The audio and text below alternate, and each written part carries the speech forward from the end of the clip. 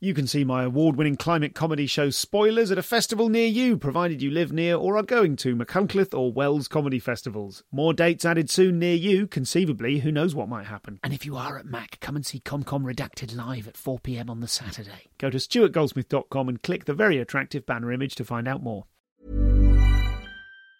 Quality sleep is essential. That's why the Sleep Number Smart Bed is designed for your ever-evolving sleep needs. Need a bed that's firmer or softer on either side? Helps you sleep at a comfortable temperature? Sleep Number Smart Beds let you individualize your comfort, so you sleep better together. J.D. Power ranks Sleep Number number 1 in customer satisfaction with mattresses purchased in-store. And now, save 50% on the Sleep Number Limited Edition Smart Bed for a limited time. For J.D. Power 2023 award information, visit jdpower.com/awards. Only at a Sleep Number store or sleepnumber.com.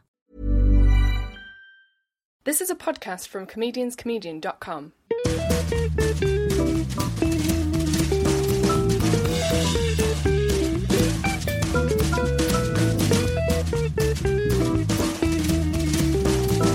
This is the Comedian's Comedian podcast.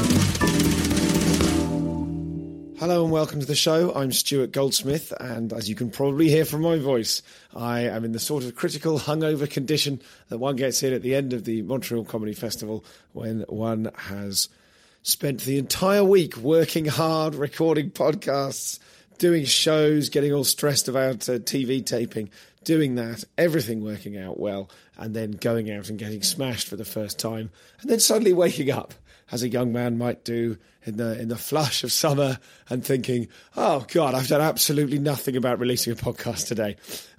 I've been a little bit confused as which ones to put out, and I've gone with George Egg for today. He's absolutely brilliant, and I want to make sure that you guys know all about him before his Edinburgh show. This is a podcast I recorded a couple of weeks ago. As you'll hear, George came round to my flat, and we did the first half of the interview. Then he cooked me a lovely dinner. Lovely lunch, as we'll go into more detail as you'll hear. It was fantastic. He's an amazing cook. And then we did the second half of the interview, all with lovely full tummies. Now, the reason we did this is not just because George is a lovely man and offers kind things like that, and anyone would be a fool to turn down dinner from him. But George is doing a show called Anarchist Cook at Edinburgh, which you'll hear all about, but it's all tied in and thematic, and it was a lovely suggestion of George to come around and do it. So we'll go to that podcast. I'll bring you that interview in just 1 second. But here's me going, well, what order do I put everything out in? Guys, I've got too many podcasts. I'm drowning in pods, and I want to get all of the people out that are coming to Edinburgh, including George, of course, and then Charlie Baker, who I recorded live at Latitude. He's doing an Edinburgh show as well. And Justin Morehouse is going to be up there. So I've got those three in the chamber. I've got to get them out. But I've just done some fabulous episodes up here with Jen Kirkman, with Moshe Kasher, and with the incredible Patton Oswalt, which I recorded yesterday, and is a strong contender for best ever podcast. I mean, it certainly is. If you one of my ones, I mean, best ever at all in any media, best thing that's ever happened. And certainly of these episodes, it's a real favourite of mine because Patton's he's kind of basically my favourite comic, and it just went swimmingly well. I'll bring you that as soon as I can. I want to keep things current and bring out the Montreal ones. It would be lovely to have done it while I was here, but I've just been too busy. I've got 1 day left here, and I'm going to spend that trotting around, seeing shows and doing more recordings. So this is George Egg. I don't want any of that to detract from George. My point is, I'm so desperate for you to see George that I'm going to prioritise the Edinburgh ones so that they can get maximum coverage, and you can all go and see George, Justin's, and Charlie's Edinburgh shows. So here's George, and I'll let the rest of this interview speak for itself, and I'll speak to you somewhere around the middle, at which point, well, no real time will have passed for me, so I will sound as rough as I do now. This is the brilliant George Egg. We're going to do this in an unusual way as well. This was your idea. Tell my listeners how we're going to run this interview. Well, we're going to do half of it, and then we're going to have a little break for lunch, and I'm going to cook you a nice lunch, and then we're going to do the second half replete. This is such a great idea, and this is thematic. You could tell us why this is particularly thematic for you. Well, because in the last couple of years I have I suppose, married my two passions, which is performing and cooking, and have started cooking on stage. Now, this came about because of the Hotel Survival series, didn't it? Yes. That's the origin for it. Now, tell us about that, because I've mentioned that on numerous podcasts. Tell me, in your words, what Hotel Survival was, because the idea just tickles me, and I'm sure... Yes, and I remember you doing a thing with the little net bag. Oh, the pasta. Yes, the pasta. Yeah. Inspired, I assume, absolutely, by my work. In fact, before you tell us what the Hotel Survival is, just tell us briefly your comedy experience. You're a prop comic. Would you call yourself a prop comic? Yes, definitely. Well, I started. I think this is why this is going to be, I hope, an interesting one, because we've got a very similar the path that we took into becoming circuit comedians is very similar, isn't it? Right down to our chaos. You watching it on a video, didn't you? And I saw it live. I worked there, in fact. Okay. Hang on.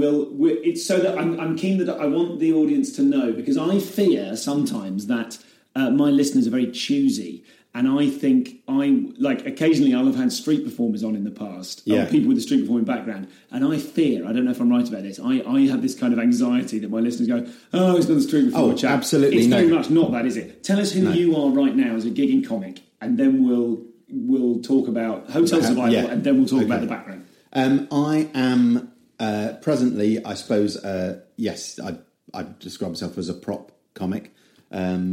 Although I always, for my whole career as a stand-up, I've hated that label, just because I know that it immediately turns a lot of people off, and they think, oh, so you're not a stand-up. You're not a real thing. Yeah. And, as far as I'm concerned, I'm a stand-up who illustrates quite a lot of the jokes with objects, with props. But there's still jokes, and it's still, the whole format is very much like a stand-up set with observational stuff and surreal stuff and stupid stuff and so on. If you didn't have any props with you at all, if your I was going to say if your car broke down, and I've touched a nerve there because I know we've got van issues, we'll get into them this time. We'll maybe get into them over dinner. But if you lost all of your props, if all of your gear was stolen, how much could you do time-wise with no props? Has that ever happened? Well, it's not happened by accident, but I've done stand-up. I've done straight stand-up gigs by design. I've been asked to do a gig and a shorter set, so maybe 10, 15 minutes. Okay. But I've got a battery of just spoken word comedy. I suppose in a kind of club environment, if I suddenly realised that I'd bought the wrong massive briefcase, then I guess, yes, I could do 10, 15 minutes. But then with the cooking thing, I could do... Yes, I could just keep going. Okay, so. and the kind of what I'd like my listeners to understand is I don't know if people know what we mean by prop comedy. Like, who are your contemporaries? Who are the other people on the circuit doing? Because you're not a magician. There's one or two magic effects. There's one or two tricks, but I would never call myself a magician, because also it's such a closed circle. The kind of magic fraternity, and I think that because some of the tricks I do, I expose, and some of the tricks I do, I don't do very well. I think that other magicians would go, he's not a magician. Sure, if anything, I'd be worse than just a non-magician, anti-magician. It's more just kind of like a sort of lunatic toy box of stuff. Do you think that's fair? I mean, the things that most like if I was to describe your act to someone, I'd go, there's that bowling ball gag at the beginning, which is a big, funny, massive prop that just makes people go, oh my God, anything can happen. And then the one that I always tell people about is Daley Thompson Olympics, which I know you don't do anymore. I've done that for youngers. yeah. Everyone grew up. Oh my God! So you would get the computer console, the keyboard of a Spectrum 48K, which is near to my heart because I had the computer, if not that game. And you would do You would do impressions of games on the Spectrum. Yes, which I suppose, if we're being sort of comedically analytical, is really like your kind of Peter Kay who remembers big bottles of pop, isn't it? You know what I mean? Well, I mean, it's kind of... I suppose it is. Which is kind of why that's not why I stopped doing it. I stopped doing that because mainly because every time I get it out, fewer and fewer people would recognise it. Initially there'd be a cheer. I'm 42, and my audience probably is generally, certainly on the circuit, younger now. And this is a computer, for those people that don't know what a Spectrum 48K is, it sort of has less memory than my watch. Yeah. You need to plug a cassette recorder into it and load games on still analog tons more memory than they used to send people to the moon. So it's just insane, that, isn't it? Just the whole memory thing is bonkers. Yeah. But yes, and I suppose it was a computer that was around in the 80s. Yeah, wasn't it, when I was growing up? You do that. You do. Well, don't do that. No, you don't do that anymore. Sorry, no. I'm kind of just trying to sort of pick out certain bits of my favourites, like the LP covers. Yeah, the LP. I like things like the travel pillow. You know, the travel pillow. Yes, yeah. So you've got a range of impressions. It's more the stupidity of thinking that I've come up with a bright idea. The joke, I suppose, which I'll explain for people wondering what we're talking about. I talk about performing gigs all over the country and spending a lot of time doing nighttime driving and finding that you can get quite tired and your head can start to droop down. And then saying, but I always come prepared because I carry around one of these and I've got a travel pillow. Yeah. And I say, if you don't know what this is a travel pillow. Genius idea. You can put it around your neck if you're tired while you're driving and just rest your head on it. And so that's the sort of thing that appeals to me more, that sort of prop joke where it's a visualisation of a sort of cartoon-esque idea. Everyone would be going, no. That's not. Yeah, that's not. That's if anything, that's going to make it more dangerous. Yeah, lovely. So it is this. You've got a big bag full of stuff, and you're just kind of picking up and doing little twiddly ideas with things. And there is a parallel with our kind of backgrounds there, because you do you're able to work silent. You can work not for long. Well, maybe not silent, but you can work non-English audiences. Yes, and I have done a lot of that, and certainly, well, I still in my circuit act start the show with sort of 4 or 5 minutes of non-verbal. Non-verbal. I said non-English now. I said non-English speaking visual material. Of all visual stuff. And didn't you at one point, you had a promotional giveaway, which was sort of a recording of your first 4 minutes? Yes, and I should redo that. You must reissue it. I know. Yeah, it was a CD single of George Egg Live doing live mime, and so it was 4.5 minutes long, and it started with my introduction music, and then you could just hear all the sounds of what was going on. And a lot of laughs. Yeah. And then it ended with me saying good evening, which is the first line of the show, about 4.5 minutes in. So, and then that was the end of the CD. You're such an ideas man, because the stuff is like, all comics are kind of creative, like sort of more traditional stand-ups. We're kind of creating ideas and going, have you ever noticed, or here's a one-liner, or here's something else. But you, because you physicalise all your ideas, you really you always remind me of, like, you're a one-man A-team. Like, I've been in your workshop where I believe there was a bazooka that you made. Yes, yeah. Which, again, I've had to take overseas. That was fun. Oh, my God. So you're someone who has an idea. Which comes first for you, the idea, and then you build a prop to physicalise the idea, or you see a funny thing, or you see an amusing... God, there's no good way to say it, but like you're walking through a hardware shop. Can you walk through a hardware shop and just think, hang on, plunger plus fried egg, and then you build a thing? Well, I just thinking through the jokes that I do in my show, there's no rule. So I mean, there's been things which people have found and said, oh, maybe you could do something with this, and then I've turned it into a joke, and then equally I've thought actually it would be great to walk on with a bazooka.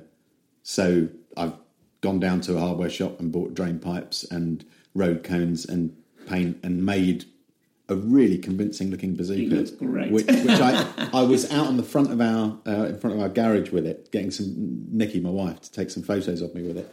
And this really weird guy came over and started asking all about it and saying how he'd been on a firing range and shot guns, and we were trying to explain, look, it's made out of drain pipes. It's not real. And it was like he wasn't hearing that. He was just too excited about guns. It was all a bit A bit creepy, so we went back in. Oh my God! So we went back in the house.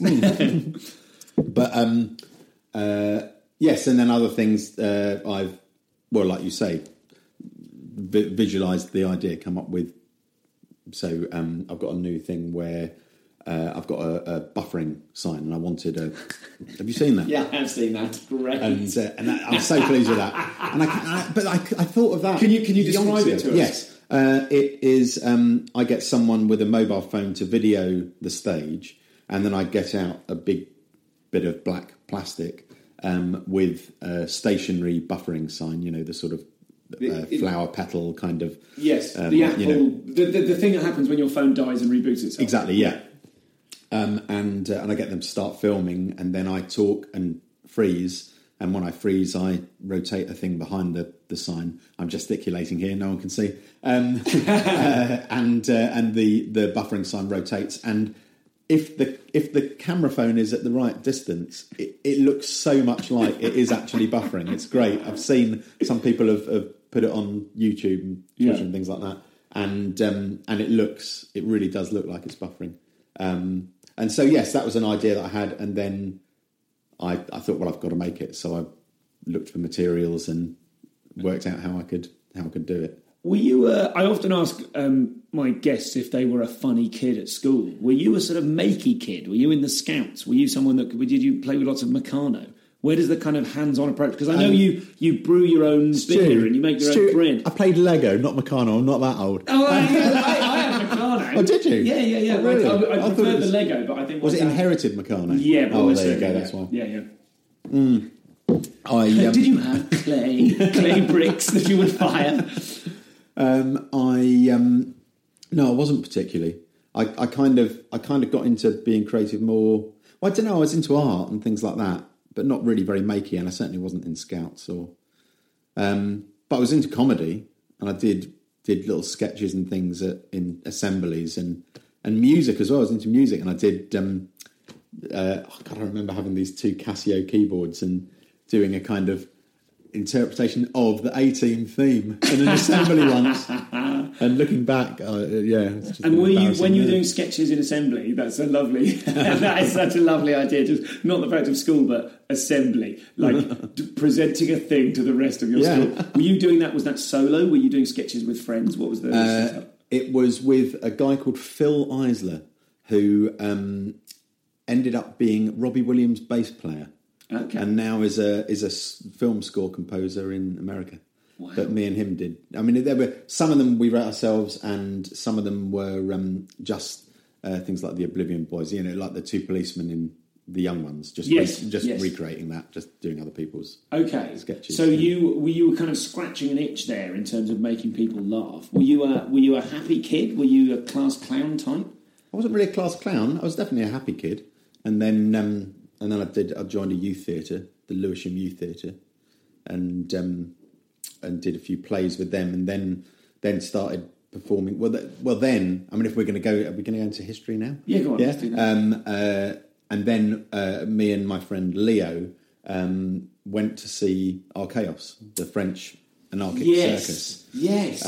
Who were on Clapham Common, and we went to see that show, and that really was, I think, that was the catalyst for making me go, actually, this is what I want to do. You literally saw a circus and went, wow, it kind of peeled your brain. But I need the listeners to know that to say you saw a circus isn't what, because Archaeos wasn't like a circus. Archaeos they were the heavy metal circus. They were chainsaw, kind of not just chainsaw jugglers like you see people doing in the street now, but they were kind of insane. There were people running around with huge squares of corrugated iron on their backs. And it was all that sort of that kind of creative, welding things together, taking a car and cutting it in half and having a set that fell apart. And there was a bus was there a bus full of water? No, there was a mini full of water. There was a mini full of water covered in shells, and then with double windows, so it looked like it was completely full of water with this woman driving around in it. And it was so genuinely dangerous and properly anarchic, wasn't it? I mean, tell me, how are you going to juggle a chainsaw? I'm just going to juggle a chainsaw. Well, that's the thing people did, and real accents. And in fact, when the first time I went to Edinburgh Festival, just as a punter, which must have been when I was, 17, 18 maybe. And we went up to see Archaeos up there, as amongst other things. And we were sat on the front row, and there was a car in the show which started by itself, and there was actually someone in the boot who was hot wiring it and said this car would start by itself, and then people would get in it and drive off. And someone had left it in gear, and it started, and it just drove straight into us. And there was a great big tractor tyre in between us and the car, which bashed into this. There was then a sort of metal kind of barrier railing thing, and the tractor tyre bent the railing right, like within millimetres of our knees. Oh, and then someone got in the car and drove it off, and we just thought, wow, that was part of the show, and that was amazing. And then when we befriended them afterwards, and I ended up working there cooking, which is why it's all so connected. Yes, with me doing the cooking now. These people came up to us who were in the show and said, "My God, we nearly killed you." And that was a complete accident. It was so rough and dangerous. How old were you when you saw Archaeos? 16, 17, somewhere around about that. That's so funny, because I was 17 when I saw, and I don't think I've told this story on the podcast before. I've always wanted to keep it quiet because there was a secret element of it that's, it was Bike Boy that I saw. Right. And I don't know, that will mean something to only like 0.5% of my listeners. Yeah. But I was at Stratford College doing A-levels and feeling like, I like theatre, but I don't really like going to see it. Do you know what I mean? Definitely, this was like me kind of going, hang on. And I was doing a juggling double act on sort of during the summers with my best mate Noel. And then we saw a documentary about Archaeos. And I remember everyone in the little terrapin out the back of the college. I was sat there just transfixed, like the kid at the beginning of you remember the opening credits of Dream On, where the little kid would just be sat there watching TV as the world streamed around him. I was completely like, where can I go to this magical kingdom? And I remember seeing a lad from Bristol with a Mohican who was being interviewed, who was saying, "Oh yeah, I just rode into the ring on my bike. I started doing tricks on my bike." I remember the documentary, because I remember him going, and I went in there, I'd done all my tricks, and some of them was really bad. That's what he said to me. And I did a bit of juggling, and they said, "Why don't you join us?" And I remember that documentary. Years later, having set me on a bit of a course, like, oh yeah, street shows and the circus, and maybe that's. And then I kind of did a sort of 5 years voyage into circus stuff at that point, and clowning, and that's what kind of kicked off the clowning thing for me. I'd seen bits of stand up, and then years later, I realised, oh God, that must have been Bike Boy, who's a street performer known to the world of street performing, who is. How can we describe him? He's a sort of... he's probably indescribable. He's famous in Australia. He used to be on Hey Hey It's Saturday. And he's kind of an incredibly hypnotic performer. He's sort of boneheaded in a lovable way. And he is absolutely not the sort of person that you would think would have inspired the young Stuart Goldsmith. He's this kind of cerebral, kind of, analytical comedy personality. So, but I think that's hilarious that we both... this is your episode, not mine. But no, but it is. Well, I just remember when, I think the second time we met, and we just started talking and realised that although there's, a kind of 5-year age gap, the path was almost exactly the same. We were in the Isle of Wight, we missed the ferry. And we were in a car in the most torrential downpour. And we sat in the car. Oh my God, that's lovely. That's one of those lovely... I'm forever banging on about the isolation of the circuit and stand-up, and how you can, how it's difficult to make connections sometimes with people, because you might meet someone at a gig and like them and then not see them again for 3 years, and you go, oh, if only we'd sat and we'd have forged a friendship out of it. That was one of those ones you go, oh no, the circuit can be brilliant for those kinds. It can, and then and if you get 2 nights somewhere, or like when we've done gigs abroad or something like that, and then you get these moments when and if it's the right person, which it isn't always. I will never forget driving to Maastricht. You driving me and Dan Evans to Maastricht. To do that Barnstormers gig, which is a very unusual gig in that it was in the Netherlands, but it was not to expats. It was to an entirely Dutch-speaking audience. Yes, it was quite an international audience. Really, wasn't it? Because it was in a university. Yes, and so I think they had a lot of, but certainly not expats. They had brilliant English, but they weren't an English audience, so they're very different to a lot of the kind of European gigs. And we may as well, before we move on to the Hotel Survival. It's only just occurred to me that it was during that I should share this game with my listeners. Do you remember we played No More Comedians? Yes. Yeah. Oh my God! I might even have a list of it. And also, we can tell the listeners of the Ultimate 20 Questions game as well, which we played. Did you remember that one? Let's start with that one, and then tell me that one. Ultimate 20 Questions is just a brilliant game to play if you're on the road with other comedians. You've remembered. I do remember. I don't think of it as that game. I don't think of it as that title. So I don't know what you mean. But explain the game to us. Okay, it's great. I play this all the time. What you do is, if you're on a road trip, or even if it's just a there and back in the same night trip, just be observant throughout the trip of the minutiae of the experience. And then on the way home, you play a game where it's like ordinary 20 questions, but it has to. It doesn't have to be a person. It could be anything from a person to an object to a feeling to a moment to an emotion to a smell. It has to be an incredibly specific moment from the trip. Yes, from that trip, which you either all experienced or you assume you all experienced. So it could be the feeling of despair that I think you felt when we got to the gig and we saw the layout of the room, and we both felt that neither of us were brave enough to ask the promoter to move all those tables and chairs forward because we were tired and it was quite late and that sort of thing. It's such a great tour game. It's so great. It's so great for the trip home to think back, okay, was it inside or outside? Was it to do with the gig? Did it happen at the show? Was it while we were getting ready for the show? And it's amazingly, like 20 Questions, it's amazingly possible to get those incredibly precise moments. Yeah. Oh, no, absolutely. And it's lovely when you get that moment when everyone else, which I suppose in a way is a bit like stand-up, is doing some kind of observational stand-up where, you know, when you hit on a moment that's very particular, that other people wouldn't necessarily recognise, and you all go, yeah, I noticed that. It's a more satisfying game when the specific moment you're referring to isn't something that's already been discussed. Yeah, absolutely. It has to be surprising.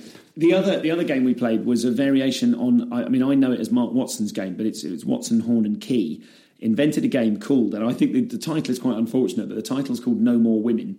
And it's nothing to do with there not being any more women. But you take it in turns to name a famous person, and then that famous person necessarily will fall into a huge number of different categories. So you could say, the first one that occurs to me is C-3PO, no more robots. And then you would continue doing the game, but the categories get smaller and smaller because there are more and more things excluded. So no more robots, and then, Zola Budd, no more sports people, you know, and then you get So do you play it that has to be famous? Because I've played it since, and then someone will say, name more famous people, and then you go, exactly. There's all sorts of variations on it, but the variation we discovered on that Maastricht trip was no more comedians, which lends itself to an extremely bitchy and fun game in a car. I recommend this to anyone. If you're listening to this travelling to a gig, have a bash at this game. You have to name a comedian that you all know, either whose work you're all familiar, you can know them personally or not, and then you get very specific things with, like, comedian X. No more people whose profile is greater than their talent. And it's great for it. It's great for it. I mean, I don't think of myself as a bitchy comic at all, but that game will absolutely draw out of me some startling true opinions.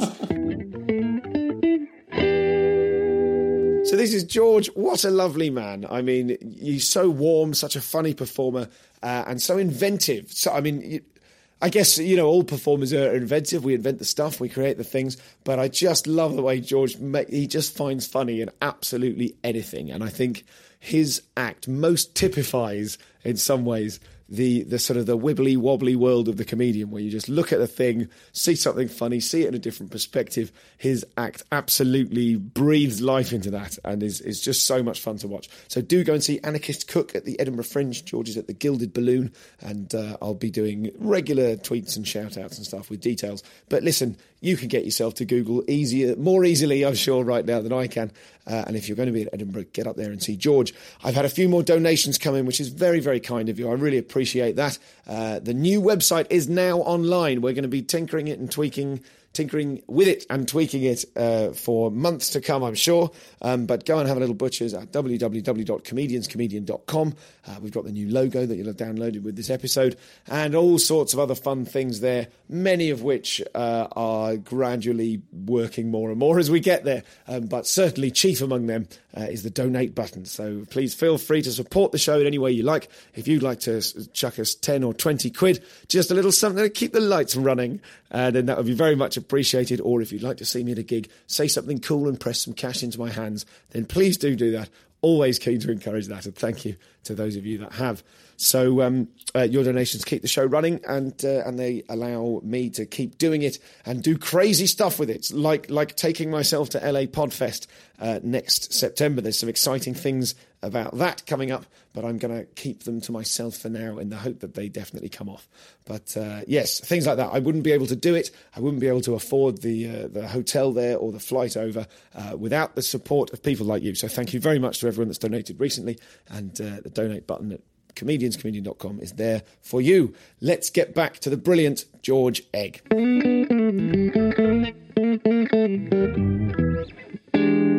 We're talking about travelling in the day-to-day life of a comedian. That leads us nicely to hotel survival. So tell me how this came about.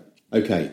I more so, I suppose, about 5 or 6 years ago, was spending a lot of time in hotels just because of the makeup of the circuit meant that there were more Thursday, Friday, Saturday nights where you'd be stuck in a hotel for a couple of days. And I am genuinely into cooking and have been since I was, a late teenager, really into it. I mean, to the point that I do often entertain the idea of when I feel like I've had enough of this, of doing something that is solely to do with cooking, like having a cafe or something.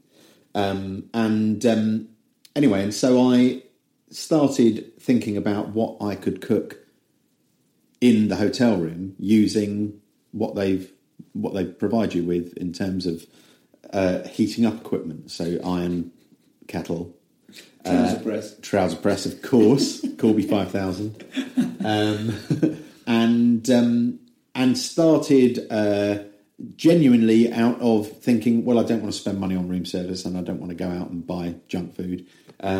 Thinking, well, what can I cook in my hotel room? And the first thing, I don't want to say too much because there's so much of it in the show. People want to come and see it, but the first instance was thinking, everyone likes warm pita bread and hummus. I'll iron the pita bread and see what happens. And it worked really well, and it puffed up and it crisped up a little bit on the outside, and then so chopped it into fingers and had hummus and pita bread. And then once that worked, that just meant, the creative sort of juices started flowing, and I just came up with more and more ideas, which I realised just for my own comfort, and then thought, I think it might have been a suggestion from another comedian, said, why don't you film them? So I made 3 short films, one of which I uploaded to YouTube, which went reasonably viral, I suppose. I think it's had about 140,000 hits, so not too bad. Yeah, not too shabby. And which was me making tortellini in a kettle, and then making a sauce in the dish, in the soup plate that I got sent up from reception, and then made some fresh bread, which I rose the dough by balancing it on a towel on top of a tissue box under a halogen light. Oh no, it was balancing on top of a Gideon Bible, which was very biblical looking with the halogen light shining down. Well, making bread, oh I know, and I've got such a nice thing for that, which I'll come on to in a minute for the Edinburgh show. And then formed muffins, which I toasted, because muffins are traditionally cooked on a skillet, on an Aga, just on the hot plate. So inverted an iron between 2 rolled up towels and cooked these muffins on top of the hot plate of the iron. So anyway, so I made a few films, and then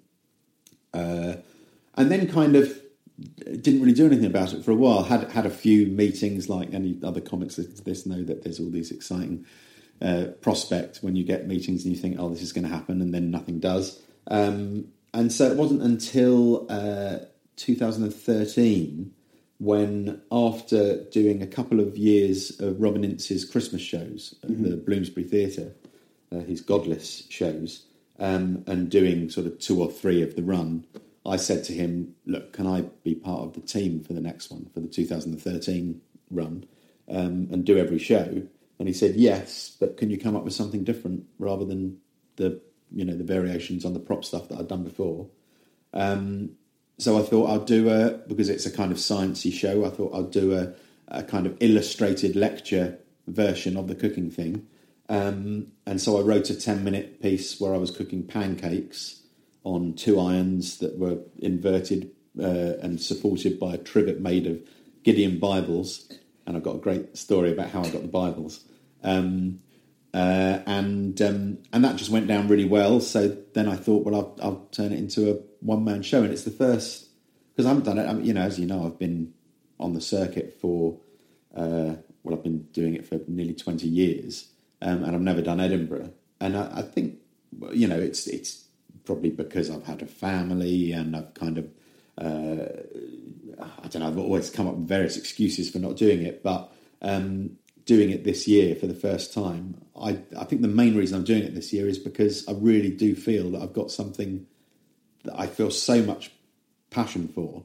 And actually writing this 1 hour show was pretty easy. And the biggest job has been cutting it down to an hour because it's grown, and then I've come up with more and more ideas, and so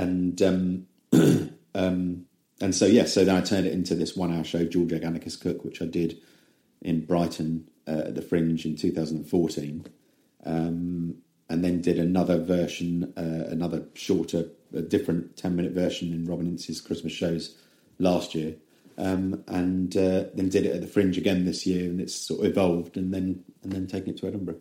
So I feel like we should get into some tougher questions about it now, because we've heard a lot of kind of this. We've got a picture now of who you are.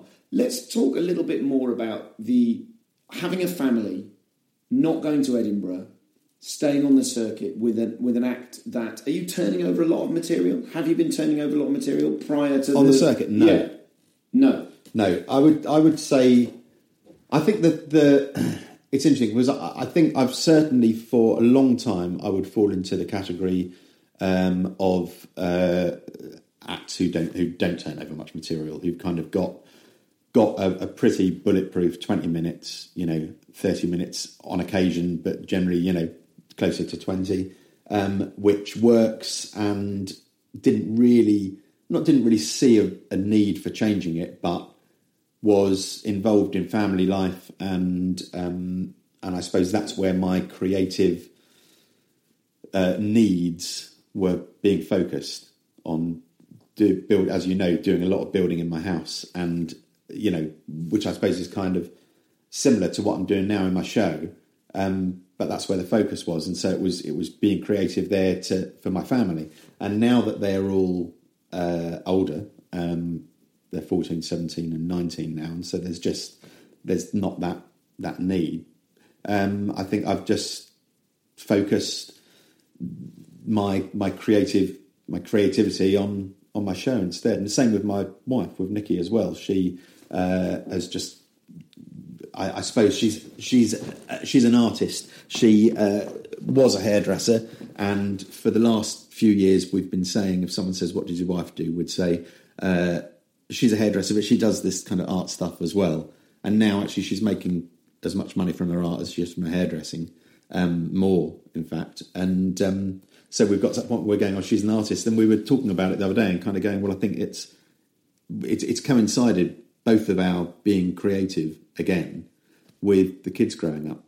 I don't know if that answers the question really. But yeah, it does, absolutely. We're getting into it. I suppose what I'm interested in is during the period where you were creatively satisfied with being a dad, and working, building a house and the workshop and all the rest of it, how it felt to be in an environment, in a circuit environment, where other people were turning over more material.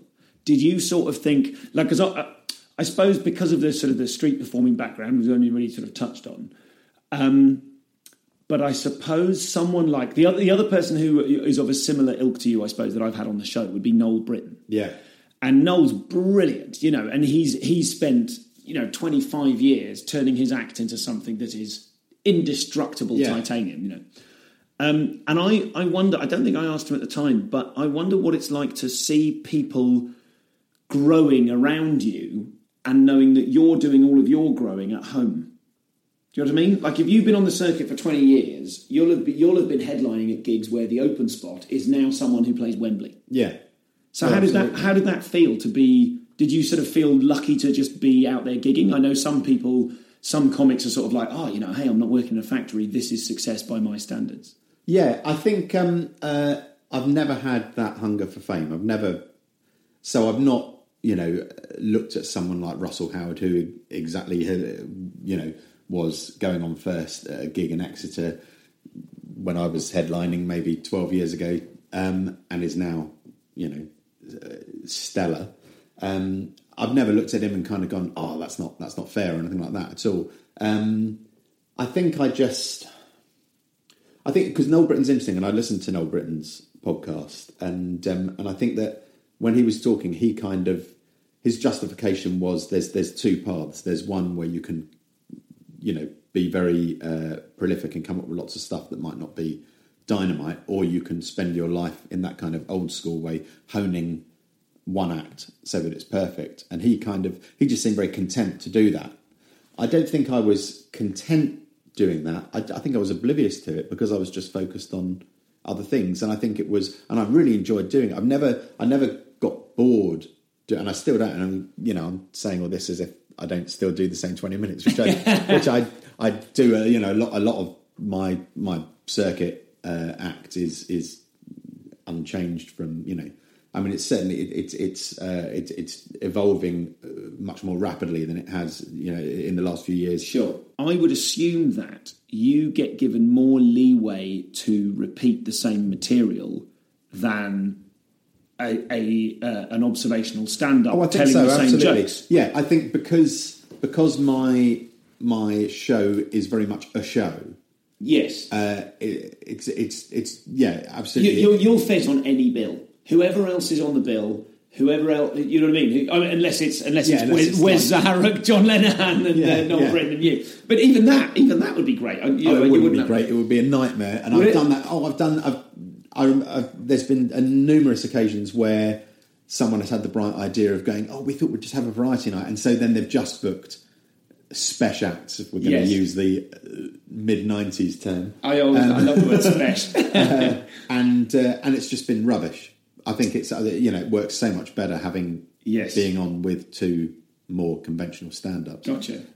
But you're very easy to book. Like if someone sat there looking at their diary and you get in touch, like their calendar of their own gig. I'd say so, but I could give you a list of gigs that would disagree with you. When you don't get booked for somewhere, when you're like, everyone's got certain gigs, we just go, that person just doesn't book me. Why do you think that is?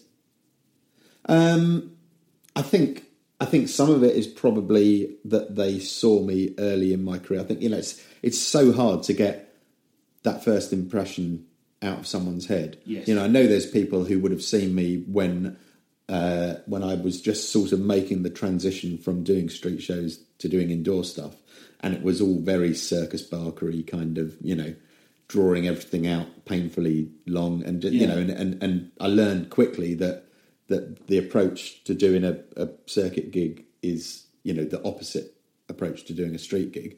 But there was a period when I was learning that, when my show didn't really work very well indoors, and there'd be places that I tried to get into that would have seen that, and even if they've seen me since have a belter, you know, that's in their head, kind of going, yeah, no, I'm not that. And I know I'm guilty of it too. There's people who I've seen the first time and sort of went, yeah, I don't think they're that good. And then even if they're, you know, going places, that's stuck in my head, and it's just human nature, I think, isn't it? So I think that's partly why. I think also there is, like you say, about the whole listenership thing of kind of being wary of saying, oh, he started out as a street entertainer, or, you know, cooking in a circus or whatever. That there's that baggage, and I think that there's probably quite a lot of bookers who kind of go, yeah, no, we only book stand-up, and I want to grab them by the look. One size fits all seemed like a good idea for clothes. Nice dress. It's a T-shirt. Until you tried it on. Same goes for your healthcare. That's why United Healthcare offers a variety of flexible, budget-friendly coverage for medical, vision, dental, and more. So whether you're between jobs, coming off a parent's plan, or even missed open enrollment, you can find the plan that fits you best. Find out more about United Healthcare coverage at UH1.com. That's UH1.com. There's never been a faster or easier way to start your weight loss journey than with PlushCare. PlushCare accepts most insurance plans and gives you online access to board-certified physicians who can prescribe FDA-approved weight loss medications like Wegovy and Zepbound for those who qualify. Take charge of your health and speak with a board-certified physician about a weight loss plan that's right for you. Get started today at plushcare.com/weight loss. That's plushcare.com/weight loss. plushcare.com/weight loss. And go, no, this is stand-up. I've just got some objects as well that I illustrate it with. I mean, I remember in the early days of me emailing or probably ringing people to say, "Can I get a gig?" No, it was I was emailing rather than ringing. I was just at the customer going, "Oh, this seems easier than it must have been in the old days." Oh, but because it's easier, everyone can do it. Easy to ignore. Yeah. But I remember proudly telling bookers, "Hey, listen, I've only done 50 gigs, but I've been a street performer for 10 years." And assuming that they would take that in the spirit in which I intended it, like, I've literally been making people laugh for a living for 10 years. Yeah. This is going to be fine. And of course, unbeknownst to me, they'd be receiving the email and go, "You've done 50 gigs. And in fact, you're probably going to shout, draw things out, you know what I mean? And all those other cliches associated with it, which is such a shame because I can sort of see their point, but I can kind of see my point as well. Yeah. No, it's so difficult, isn't it? And you can't tell someone they're wrong. And you can't, you know what I mean? You've just got to, I suppose, wait for the moment when they are at a gig where you prove them wrong, or someone who they respect enormously says to them, "Oh no, you've got him all wrong," you know, and then you get another chance. But it doesn't bother me. Well, it bothers me a bit, you know. It bothers everyone a bit, you know. There's gigs you don't necessarily want to play, but you want it to be your decision. Yeah, you know what I mean? But that's very well summed up. Yeah, absolutely. So when you and I've seen you, I speak as someone who has seen you just smash rooms up and down over and over again. When it goes wrong, are you stuck in a certain gear because the show is the show and the props are the props? Like if I feel that I'm tanking, I can go into the audience as an observational comic. I can go into the audience. I can talk to people, I can bounce off stuff, I can do stuff from a show 5 years ago because it makes me look clever because I've got something to say about something that's just happened. What kind of gears do you have I've definitely got different gears. So I've got material that I think is a bit more intelligent and a bit more thought-provoking, which I will, I suppose, omit if it's just the wrong sort of audience or they're not getting it. You know, there's stuff that's much more obvious and route one, I suppose, which I'll go to if they're really the sort of audience who I think. I mean, I can that opening 4.5 minutes of non-verbal comedy is a really good gauge for what the audience is going to be like, because there's a real variety of stuff in there, some of which is really stupid, and if they laugh at that, then that's kind of, I mean, that the opening gag with the tablecloth, where for the audience listening, I have a tablecloth with a pint of water on, and there's a mic lead left on the table, and I go to do the whipping the tablecloth off trick, and of course the people who are directly in the firing line, there's a laugh from their response to thinking they're going to get soaked with water, and then I take the mic lead off as if to say someone's left that on there, and then I take the glass of water off as if to say and that, and then do the tablecloth with nothing on the table. And that 9.8 times out of 10 or 98 out of 100. Yeah, that's another way of saying it. Works and gets, and that's a real point where I kind of go, okay, this is going to be fine. Yes. And then I know they're going to get, because the majority of what I like in the show, my favourite bits of the material are that kind of thought process of just stupid, considered stupidity. But then there's occasions when I'll do that and people just won't laugh at it at all. And then I think, well, it's going to be a struggle. And so I will, there'll be a sort of, it'll be mostly the same, but there'll be paths that I won't take and there'll be paths that I will because of that. And certainly more recent, I mean, when I did Glastonbury the weekend before last, was it last weekend? No, the weekend before last, wasn't it? I compared for the first time, which I've never done before. Oh, you were in the Astrolabe? Yeah. Were you? Yes. Okay. And that was, and having done this for as long as I have and never compared, that was really interesting and brilliant. I absolutely loved it. I would think that you have got such a huge bank of material. Sometimes compare. What did you do? I won't put words in your mouth. What was your experience of comparing? Well, in the Astrolabe, which is the theatre tent at Glastonbury, it's very different to the Cabaret tent where you compared, in that the shows are mostly not... Well, there's a lot of comedy there, but there's no stand-up. So there'll be some absurd Barcelonan clowns, followed by a dance company, followed by the Steve Frost Improv All-Stars, and so on, and that sort of ilk. So you get a very different audience in there, a very family audience, complete mix of age ranges, and also an incredibly nice audience. So that made it, I think that made it a lot easier.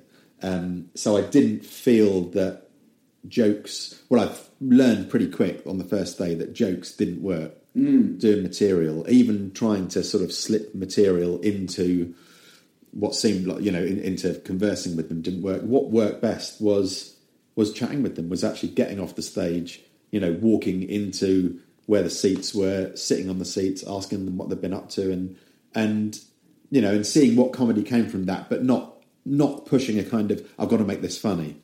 Actually just being friendly, nice, chatty, and then doing a few things. And there's a few...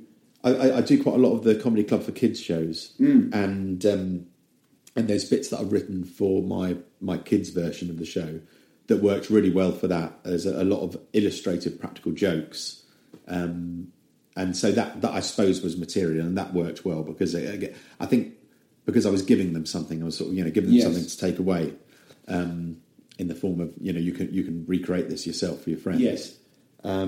But standing there doing as if I'm on stage at a circuit gig didn't work at all. So, persona-wise, who are you on stage when you do your regular gigs, and how are you different to George now sat on the sofa? Well, again, you see, this is so. I really think I've changed a lot in the last kind of 3 or 4 years. Because certainly when I started out, I really thought, okay, I'm playing George Eck, I'm playing this character, and sort of this sort of confused, bumbling clown, I suppose, almost. And now I really feel like I used to have glasses on stage, and then that was a real turning point when I kind of went, I'm not going to wear the glasses anymore, and it was a real barrier thing, and changing and that changed my persona a bit, and I don't know, I feel like I'm just a slightly amplified version of me now. And certainly in the Edinburgh show, the cooking show, that's just completely me. I mean, it's not very different. I don't know. I suppose you'd have to ask someone who saw it more, but I feel like the cooking show is much more about me. It's just an amplified version of me. I don't feel like I'm playing a character on stage anymore at all. But the cooking show you feel is much closer to actually being you. Yeah, but again, very amplified. I mean, I get really... I don't know, if anything, it's more... I think because the cooking show is so hectic and so panicky, because I really am multitasking. I mean, I do cook a proper and really decent 3-course meal on stage. In an hour.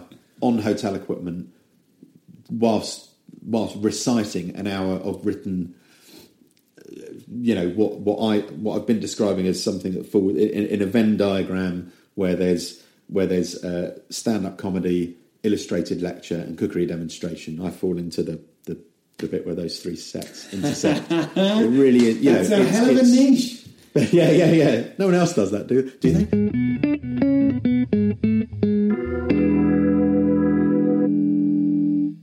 So now we're going to stop, and you're going to cook me some lunch using the equipment that you would find in a normal kitchen. I am. I'm afraid it's going to be very conventionally cooked, but it's going to be nice.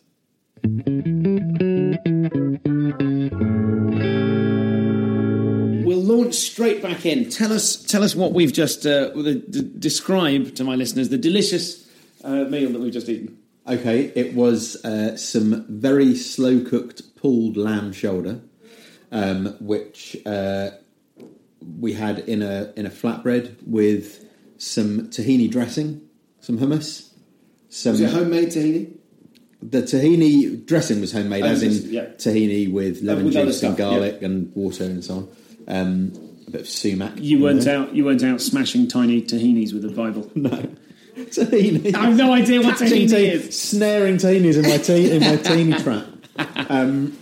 Sesame seeds tahini. Oh, okay. Oh, yeah. Ground sesame seeds. I knew. All right, you know. And some coriander and chili chutney. Very nice. And some other salady things and some mint in there. Tell us about the Turkish delight. I'm just going to close the window because there's people outside. We had some elderflower delight, which is such a great thing. It's just, depending on when this goes out, it might be too late or just in time to still get some elderflowers and make this. But it's like Turkish delight, but made with elderflowers. Well, I wanted to get this out in time that people can listen to it and go, oh, let's go and see his Edinburgh show. So I will also prioritise the elderflower season.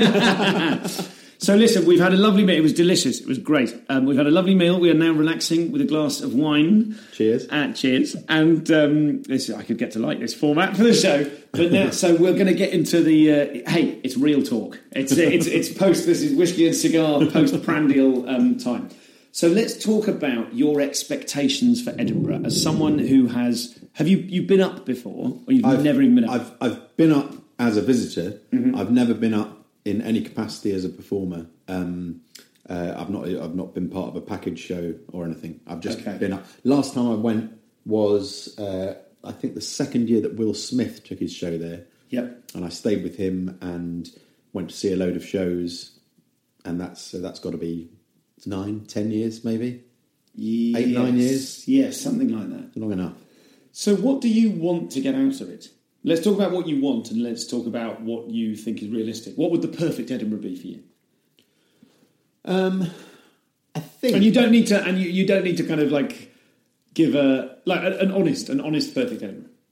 Well, I suppose absolutely, stupid, unrealistic perfect Edinburgh would be that someone came up to me and said, "We love this cooking show. You could be on TV doing something to do with cooking, not necessarily cooking in hotels, but I suppose what would be ideal would be that they would see the genuine passion for what I'm doing up there, as far as in culinary terms, and my way of performing and talking about it, and then I'd get a TV series where I was allowed to, do whatever cooking I wanted in whatever capacity all over the world, something like that. That would be the ideal one. Sort of realistic ideal Edinburgh for me would be that I get reasonably well-attended shows with people coming up afterwards saying, I really enjoyed that. Because that's when I've done it so far, when I've done it in Brighton and elsewhere. But Brighton, both in the 2014 and 2013 fringes, were really successful in that they were well-attended, but chiefly that I got so much feedback from people afterwards, and people are enjoying the creativity of it, but also in literally saying that was really funny, really enjoyed it. But that sea bass, how did the sauce that went with that? You could just remind me, So it just felt like I was hitting people's interest on a lot of levels, and a realistic Edinburgh expectation is not that I get a 5-star review or that I get a TV series, but that I get enough people coming and enjoying it. And I think from what I've heard from other comedians and other performers who've done it, that feels like a reasonable expectation. Yes, I think so. You never know, because it's your first one. You don't have an existing fan base necessarily. No, sure. You've been gigging for 20 years to people who will recognise your face on a poster. Possibly. Do you think? Maybe. I don't think even that, really. I mean, I think being a circuit comedian, no one knows who you are, do they? I mean, people come along to see what's been so exciting the last couple of years, doing this one-man show. is when I've sold tickets and I've known these people are coming to see me do this, and that's just been the best thing.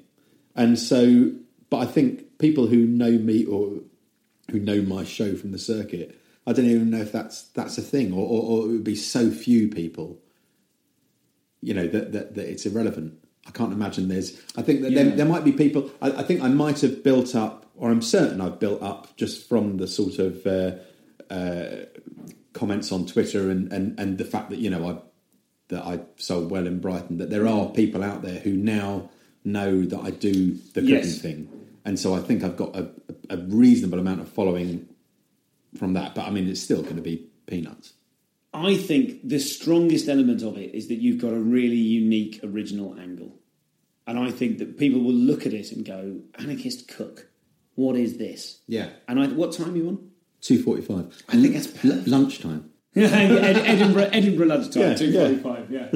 A nice relaxed late lunch. I can't see it not working. I think it's and you're in that position as well, whereby most of the other people who are up there doing their first hours will either be canny people who waited for ages, but still only by ages, I mean like 5 years before doing one, or probably tens or maybe hundreds of people who are doing their first hour who are just face planting into the festival and going, let's get this hour out there. Yeah. I spoke to someone called Lydia King recently. I saw her at ARG Festival, and I've not seen her work. She was comparing there.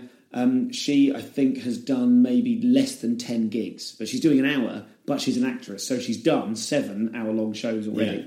So she's approaching it in that. So everyone's doing it from vastly different sorts of directions with vastly different expectations. I mean, it's not going to be. It's not quite that you're going to be the Mickey Flanagan of this year. You know, someone who's been at the top of the circuit for 15 years, going up and winning the newcomer award, or getting nominated for newcomer. Well, I think with mine, I think the difference, and I think this is what's attracted me to doing it, is I think a lot of people of my vintage or whatever, if they hadn't done it for this long, would go up there with kind of going, okay, well, I'll just get the best of everything that I've done so far. Whereas mine, I think there might be maybe a minute and a half, 2 minutes of material in the hour that I've ever done in in club gigs. Mm-hmm. This is, it's completely different. It isn't. I mean, it is. There's stand up in there, but like I said before, it's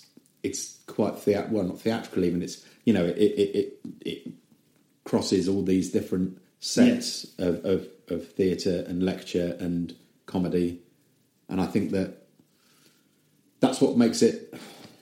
Is it sort of, are we approaching TED Talk kind of territory? I suppose. Should you be doing it at culinary festivals? Or I'd love to. I tell you what I'd really want to do, and if they're listening or friends of them are listening, for the benefit of the listener, Egg has just stretched out on the sofa and got himself comfy. There's an event in Copenhagen called MAD, which is Danish for food, and it's basically like a TED conference, but it's all about food, and they have just amazing stuff. They've got just straight chefs doing lectures, lectures sounds boring. Straight chefs, by which you mean chefs, like everyone else apart from you. They got more of your bog standard chefs. And then they had I've forgotten her name, but the Scottish schoolgirl who did the blog about her school dinners. Oh yes, I remember that.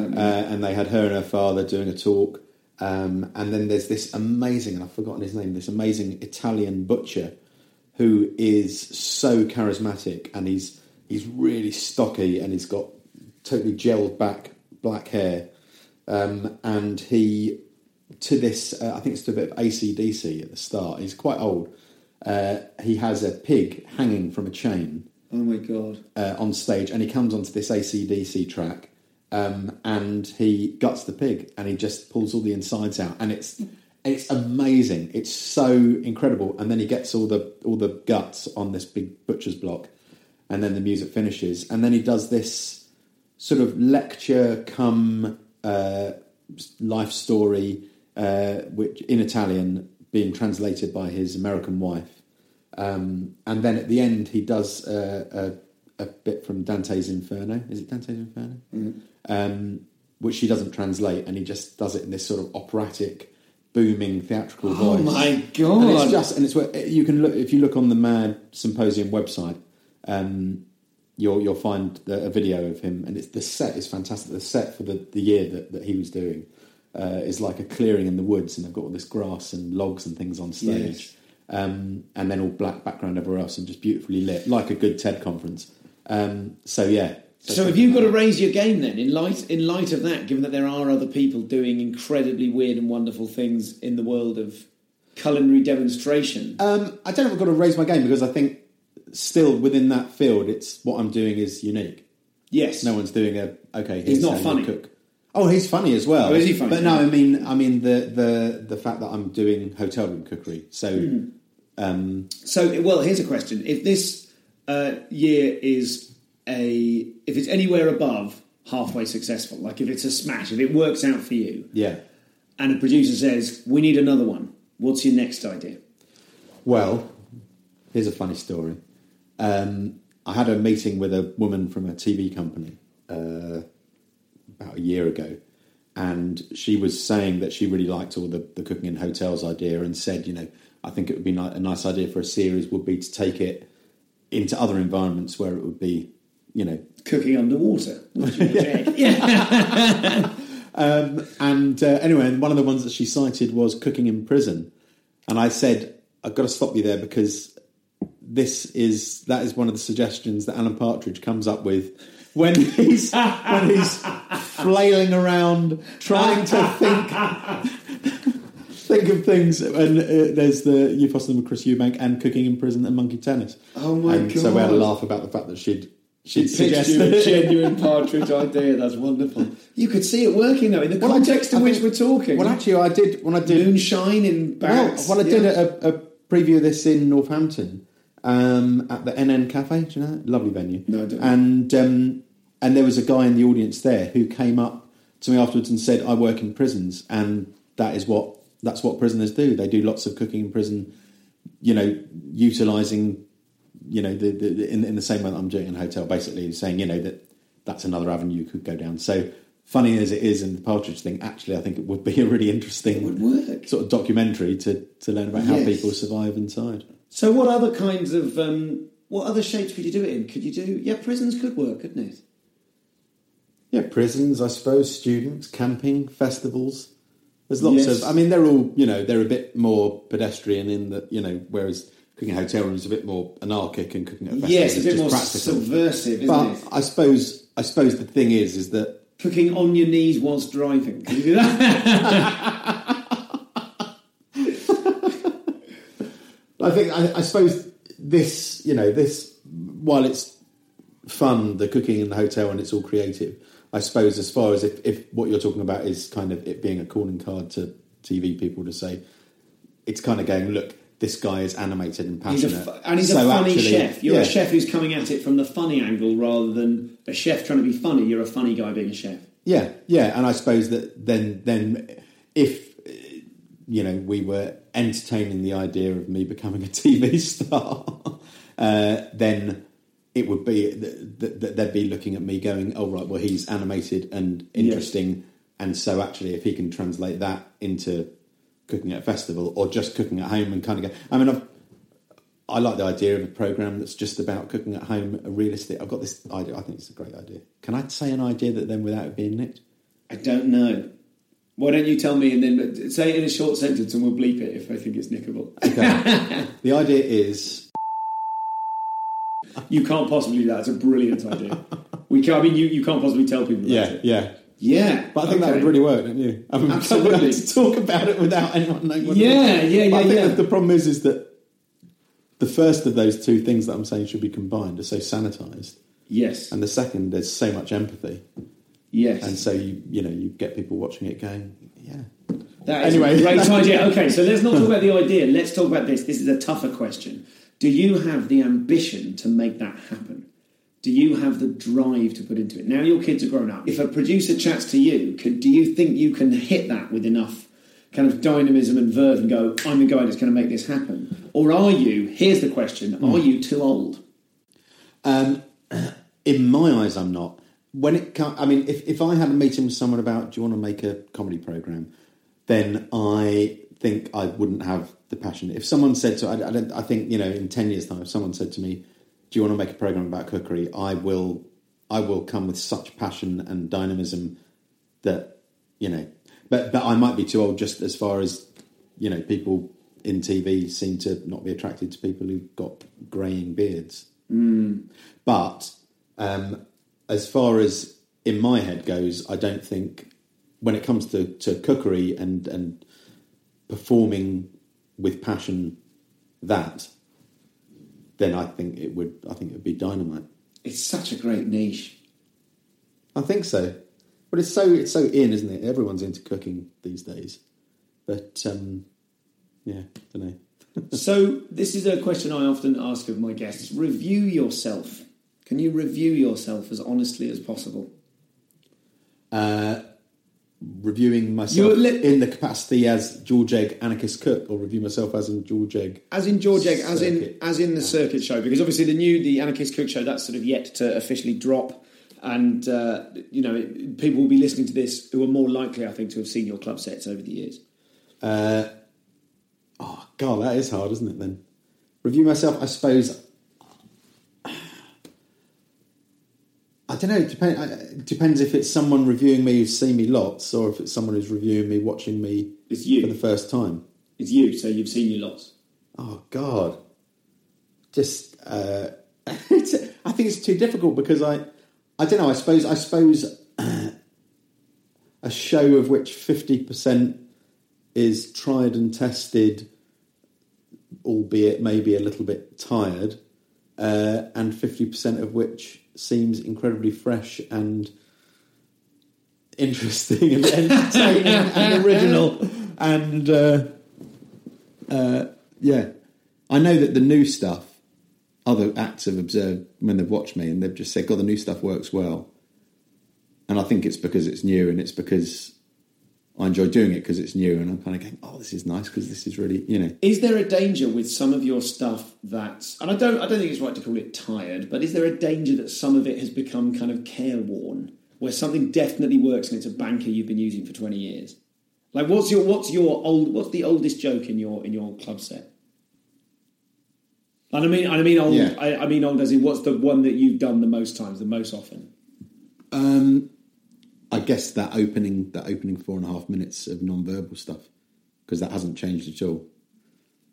And does that? I mean, it does. That is a great argument then for the sort of the chronology not mattering, because people see it for the first time and it doesn't seem old or tired. It doesn't seem stale. It seems really live. No, I mean, there's bits where I suppose if I get a gig and it says 40 minutes. Yeah, where right. I kind of go, all right, well, I'll have to drag that out.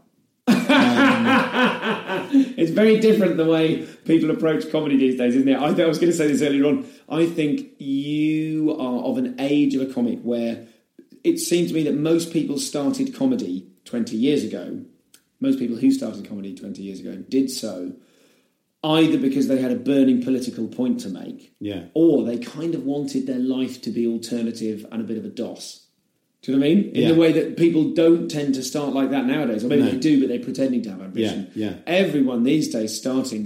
The target, the market is so much bigger. The target is so much more precise. I want to sell out Wembley and make £1 billion. Yeah. I certainly didn't start in a world where that seemed a remote possibility. No, not at all. I never even started. Well, that's the thing. I don't feel like I ever did. I never felt like I'm gonna do this as a career. So I'd started doing the street entertaining when I was still in the sixth form, and then I did that at weekends when I was at university, and then started getting a bit of, you know, contracted street work, and then did an open spot up the creek, and then realised that I couldn't do the indoor stuff and the outdoor stuff at the same time because they were too different, and made a conscious decision to just do the indoor stuff. But it was such a drifting into it. There was never any. And then Nikki got pregnant with our first child, and so I sort of thought, all right, well, I better make enough money at this. So blitzed more open spots just so that I could try and actually make the circuit pay. And then I suppose, just sort of drifted into it. And in fact, this is what we were going to talk about earlier. I was saying, I think that I'm definitely a creative person, and I think that's, like I was saying earlier, when, as far as doing stuff in the house goes and being a sort of creative father, and now that being a more redundant role, I think that the fact that the circuit has contracted, I think there are people who got into it because they're creative, and I think I fall into that. But I think then I got complacent. Well, not maybe complacent, but like I said, my creative focus was elsewhere, and so the show was working, and I was enjoying doing it, and I was getting booked, and so it didn't matter that I wasn't being particularly creative with it. And I think the contraction of the circuit has meant that people, the ones who went into it who were creative in the first place, find themselves in a position where they're kind of going, they're forced into being creative again, and either they're really enjoying it like I am, and they're going, this is great, this has reminded me why I started doing this in the first place. Or they're the ones who got into it just purely as a kind of, I can see a bit of a formula here, and I can make it work, and I can get a weekend's work, and I don't have to do a real job. And I think, and I hope to, without being sort of sounding like I'm being too mean, but I hope that it kind of squeezes those people out, because they kind of go, well, I don't have that creative urge, and without it, I'm not going to get noticed, and I'm just going to drift off. And they're the ones who are going to start, doing a bit of labouring for their brother-in-law or driving a minicab. That's a very bleakly specific image. I think that's fair. I think there are two reactions to the challenge of the circuit is contracting, and one of them is work harder then. Yeah. And the other one is complain about the circuit contracting. Well, I suppose there's three. There's work harder then, there's complain about the circuit contracting, or there's go and do something else. But just going, well, I used to do, Thursday, Friday, Saturday, weekends, blah, blah, blah, and now I'm not.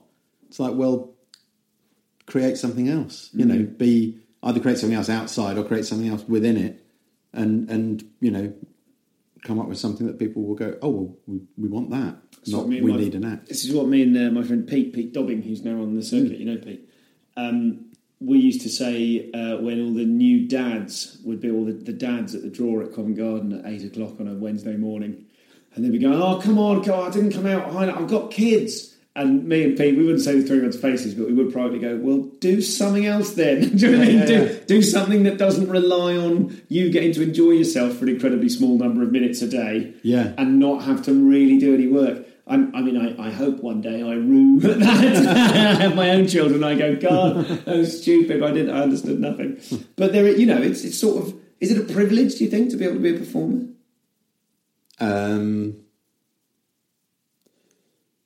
I don't know. I don't. What do you mean? I don't know. I was thinking that's a clever question, Stu. You've never asked that. Makes a change from the old, are you an artist or are you an entertainer?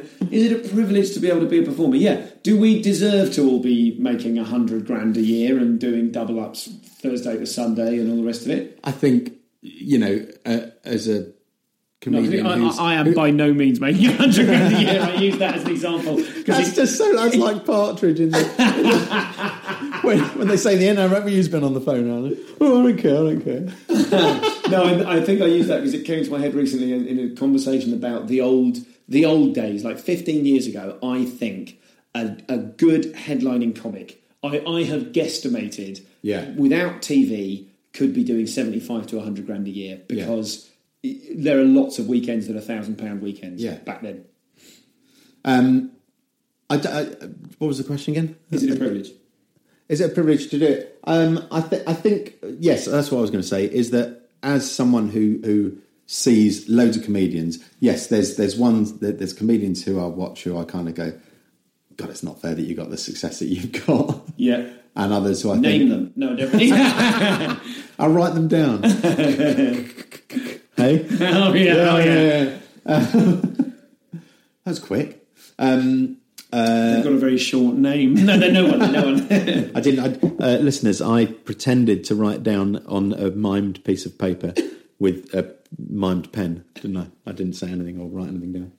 And then equally, there's ones who I'll think, God, you should have more success. So I don't know. It doesn't really answer the question, does it? But I think that.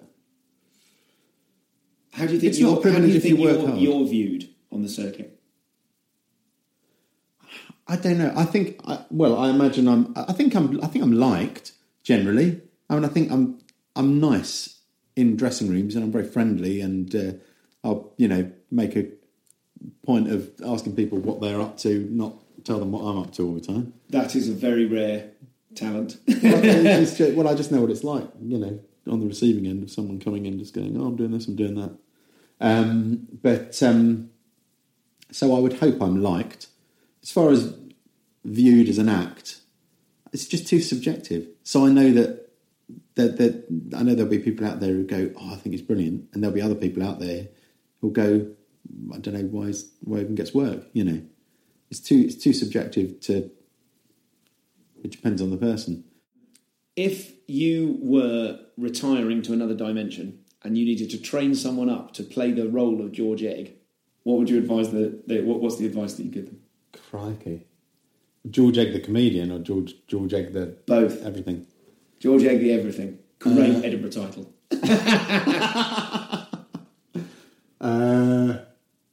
Oh, God, it's such a difficult question. I don't know. Enjoy it, I suppose, really. That's so trite, isn't it? But I think I'll stop doing something if I don't enjoy doing it. And there was probably, this isn't really answering the question at all. This is just me talking. But anyway, there was a period, maybe, I don't know, 5-6 years ago, when I didn't nearly give up, but I certainly seriously entertained the idea of giving up, and just thought, and I think that I don't know, I'd started doing a little bit of teaching, and I hated doing that, and that reminded me how good this is.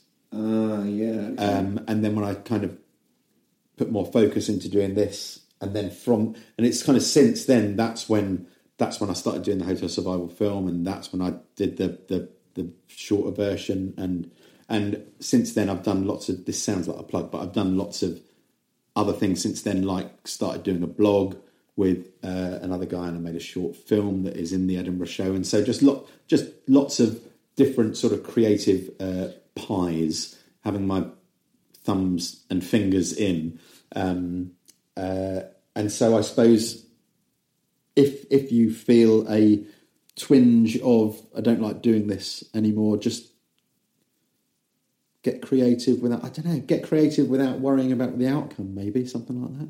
Does that make sense? That's a great answer. But I think that's the thing. I think that, so doing the short film and doing the blog that I do with a guy called Matt Lincoln, who's a photographer, and he's another dad of similar age kids, and I think a lot of the writing is nice. I'm really pleased with a lot of the writing, and it's sort of comical in a kind of newspaper sort of supplement article, kind of lightly sort of amusing, but we started doing that purely because we thought our kids, we both do most of the cooking in our houses, and we just thought, well, our kids are going to grow up and they're going to want to know, how do you make that ragu? How do you make that whatever else? Nice. So we thought, well, we'd just start doing this blog where we take it in turns roughly every week to write a blog piece with a recipe of what we've been cooking, so that they've got a record to go back on.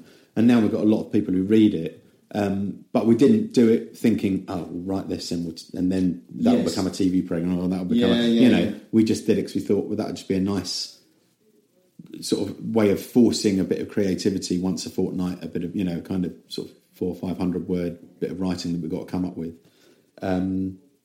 And similarly, I've been doing this show in Brighton called Joe Neary and Friends, which we've actually stopped doing now, but that was a monthly show.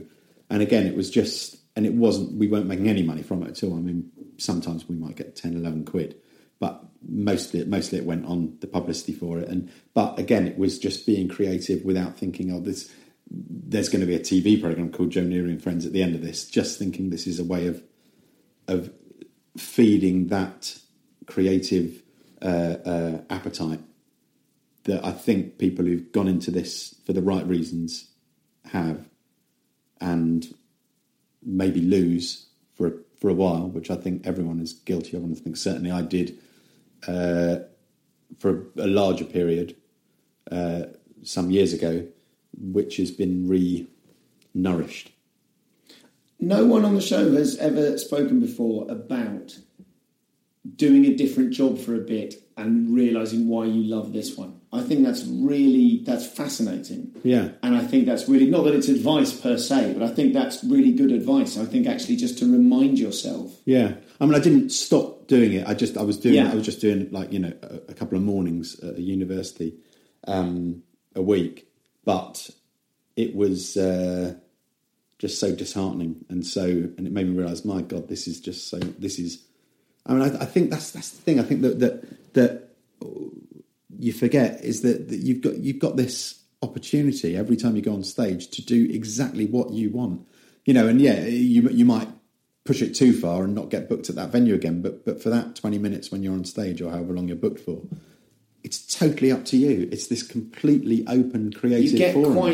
We get a bit bored of the freedom, don't we? We get a bit inured to it.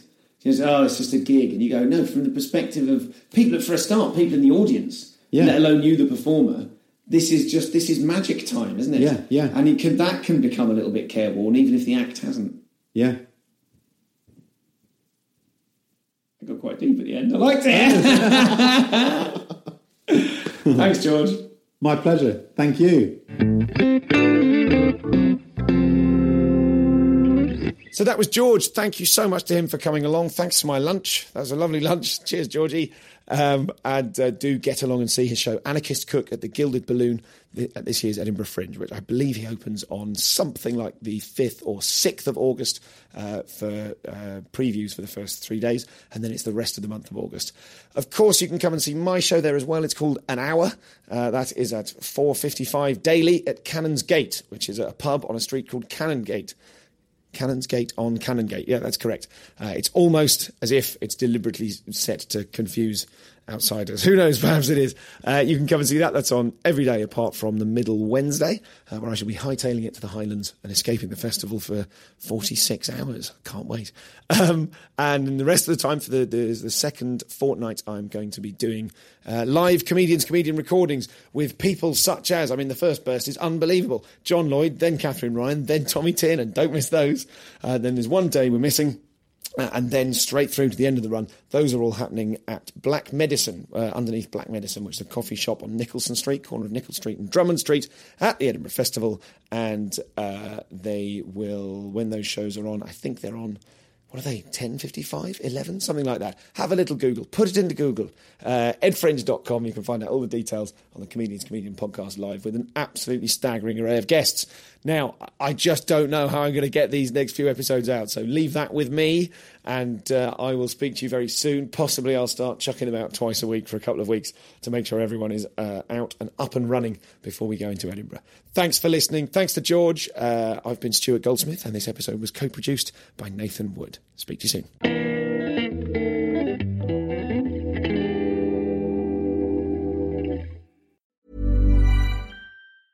Planning for your next trip? Elevate your travel style with Quince. Quince has all the jet-setting essentials you'll want for your next getaway, like European linen, premium luggage options, buttery soft Italian leather bags, and so much more. And is all priced at 50 to 80% less than similar brands. Plus, Quince only works with factories that use safe and ethical manufacturing practices. Pack your bags with high-quality essentials you'll be wearing for vacations to come with Quince. Go to quince.com/pack for free shipping and 365-day returns.